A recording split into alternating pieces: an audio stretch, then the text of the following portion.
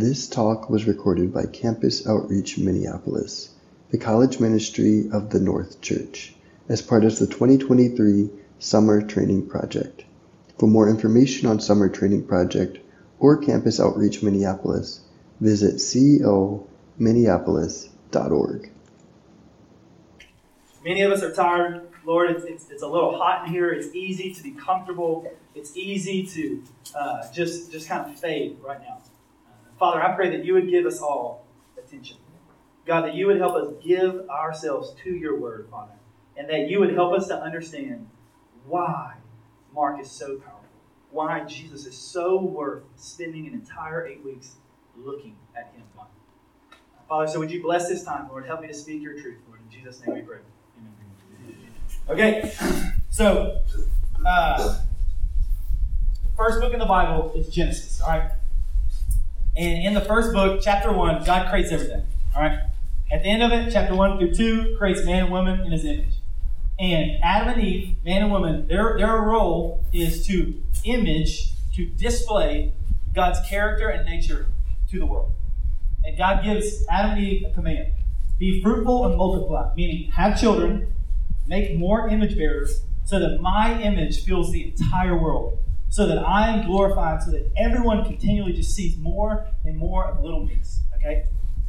And then God gave Adam and Eve another command, to have dominion, to rule the world, not with a domineering fist, but with justice, to rule righteously, to be good people who reign, right? And then God gave Adam a specific command in chapter 2. He put them, Adam and Eve, in a garden called Eden, and he gave them a command. Keep it and protect it. Work it. Make sure that this place grows and take my kingdom all throughout the world, and then keep it, protect it, okay? And this is where a subtle turn. But what happened? God also told Adam and Eve, hey, you can have everything. I'm talking everything. You can have all the fruit, all the land. You can eat. You can go anywhere you want. You can do whatever you want, except one thing. Eating from the tree of knowledge of good and evil. And many people think when they read this, man, God just wants to keep something from you, right? And if you read the text in chapter 2, that is not why God wanted them to do that. God said you will die if you eat of the tree. So the whole reason God prohibited them from doing that is because God wanted to be with them. He doesn't want you or I or anyone to die. He wants to be with us. But sadly, what happens? Adam and Eve doubt God's goodness. Adam and Eve believe, hey, we have more wisdom than you, and we're gonna partake and take it. So they do. And it takes a soul turn and it gets bad. They believe that God was withholding something from them. They believed that God did not want something good for them. And they rebelled. They turned away and trusted in their own ways. And that is what essentially sin is. It's not trusting God, thinking that you have more wisdom than Him, and turning away from what He says to be true and making truth for yourself. It always leads in death and destruction. Therefore, after Adam and Eve rebelled, their relationship with God was broken. God, because He's so holy, you're going to hear about this word, holiness, in these theme trainings. It just means set apart. That God is so set apart from us. That He is so perfect, so transcendent, so magnificent, that He can't even dare to be in the presence of sin. So because God is good and holy, He has to enact justice. He has to separate Himself from Adam and Eve. So He kicks them out of the garden, and God curses the devil who led them into the rebellion. God curses Adam, and then He curses Eve. And this is where our text we pick up, and then we're gonna move quick through the whole Old Testament. Trust me. All right. So you put the Genesis 3:15. So in the midst of God's curse, I want you to see something incredible. Okay. Here's what it says: I will put enmity between you and the woman, between you, devil, and Eve. I'm going to put enmity. That means strife, contention, a war, a broken relationship. That you all are going to have some beef. Okay. I'm going to put enmity between you and the woman, and between your offspring, devil, and Eve's offspring. He, this child that God is talking about, shall bruise your head, but you shall bruise his heel. Now, in the original language, you can just translate that word crush. So just think about this. Devil, you are going to crush this child's heel, but that child is going to crush your head. Now, you tell me, which one is a fatal blow? To the heel or to the head? To the head, right? Yeah, it's going to hurt. It's going to crush the heel. But there's going to become one who's going to crush your head. So in the midst of God's judgment, this is the first promise God makes here of redemption. Okay? So for all of history, for all of the Old Testament, for the rest of time, there is one question every single human being, all of the people of God, all of the Bible is asking. Who is it going to be? Who is going to be the one to rise up and crush the head of the devil? Will it be you? Will it be me? Will it be someone else? Like a drumbeat. That is the question everybody is yearning for the answer. But there's a problem. If you know anything about yourself, hopefully you have a dash of humility and you can admit this. You're not perfect. Guess what? Me too. What do we say? God is holy, and someone only who is perfect and sinless can be in God's presence. So that should make you scratch your head already thinking, wait a second. Who is it going to be? Who is this individual that is not only going to be holy, but is going to be perfect? Huh. But that's the question. Who is going to be the one to deliver God's people from the devil? Well, if you keep reading in the following pages, Adam and Eve have two sons, Cain and Abel, and you're like, dang, man, like God acted quickly. Like he's about to free us already. Page 2. Like, here it is. Nope. Cain kills Abel. And then Adam and Eve have another child named Seth. And his name literally means in Hebrew, appointed one. And you're like, the appointed one is here. He's come. He's going to free us. Nope. Seth proves that he's imperfect. Sinner. And then you think of Noah, the famous story, Noah and the ark, right? You've probably heard of it. His name literally means relief.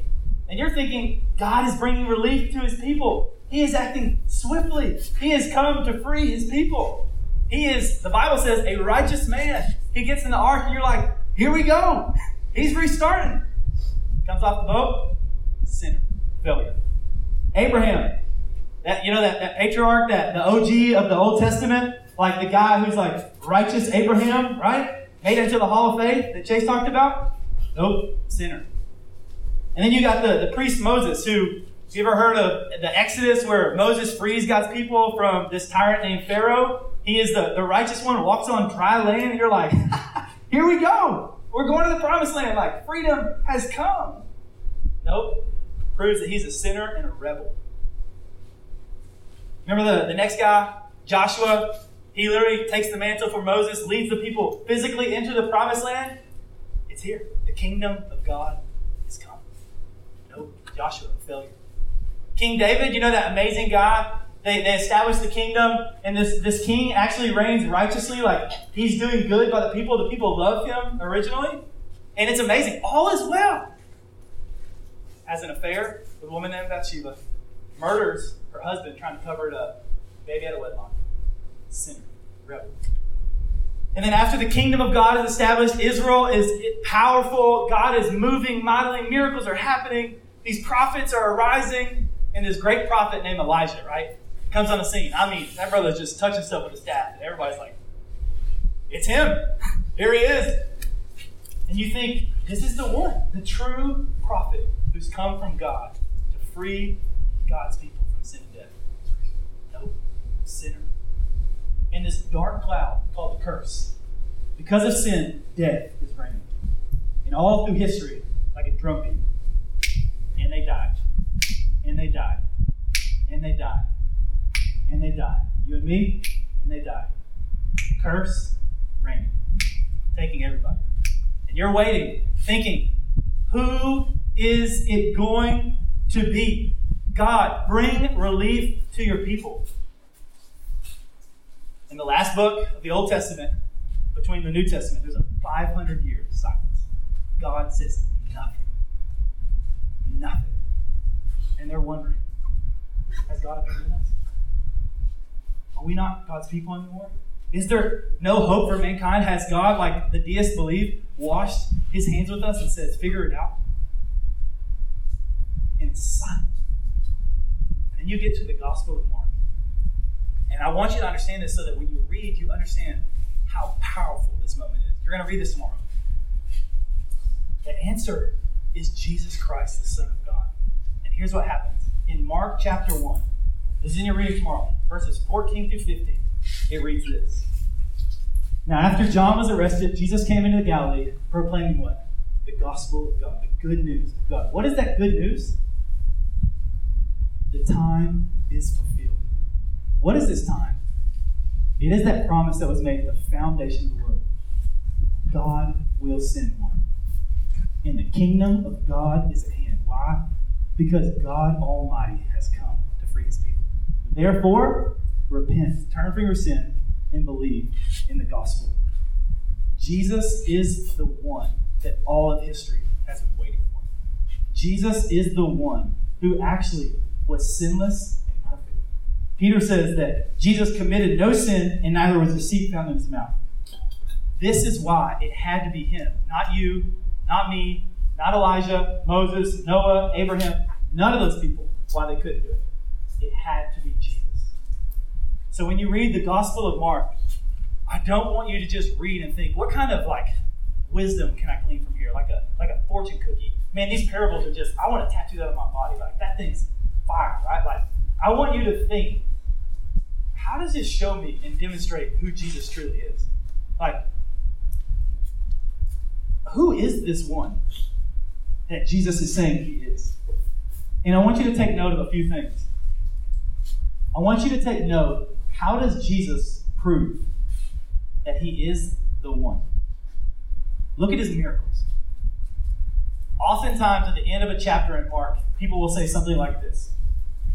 Who is this one who teaches with such great authority?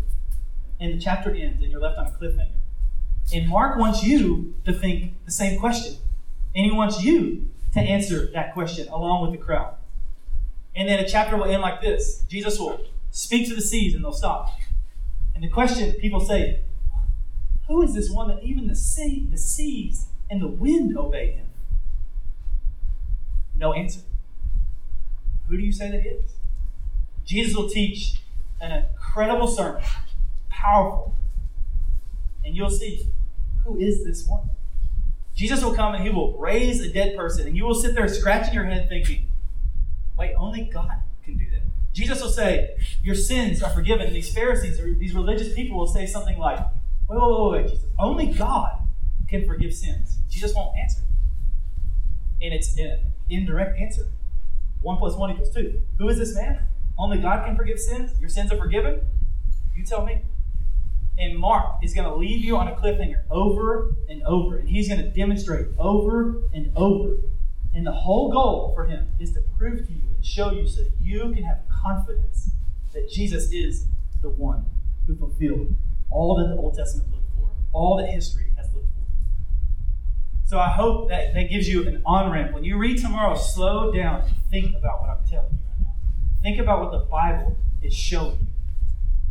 And take note and answer the question, especially for those who would say, I don't know that I'm a Christian. I want you to really wrestle with who is Jesus this summer. And for those of you who are, I want you to ask questions, why do I want to keep following him? And I'm telling you, as you dig, you will have more and more reasons why you want to give your life to him. So I hope that is helpful, and I hope that makes sense. So my prayer, plainly put, for those of you who don't know him, my prayer by the end of the summer, our staff's prayer, is that you would answer just like Jesus.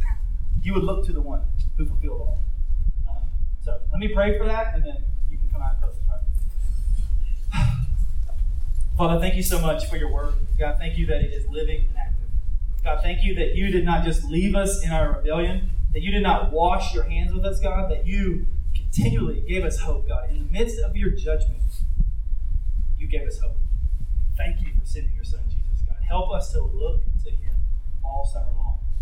Help us to be transformed by your word, to look more like Jesus, God. We ask this in his name. Amen. Thank you for listening to this message from the 2023 Summer Training Project, hosted by Campus Outreach Minneapolis. the college ministry of the North Church. Please feel free to share this message with others, but don't charge, edit, or alter the content in any way without the written permission of Campus Outreach Minneapolis.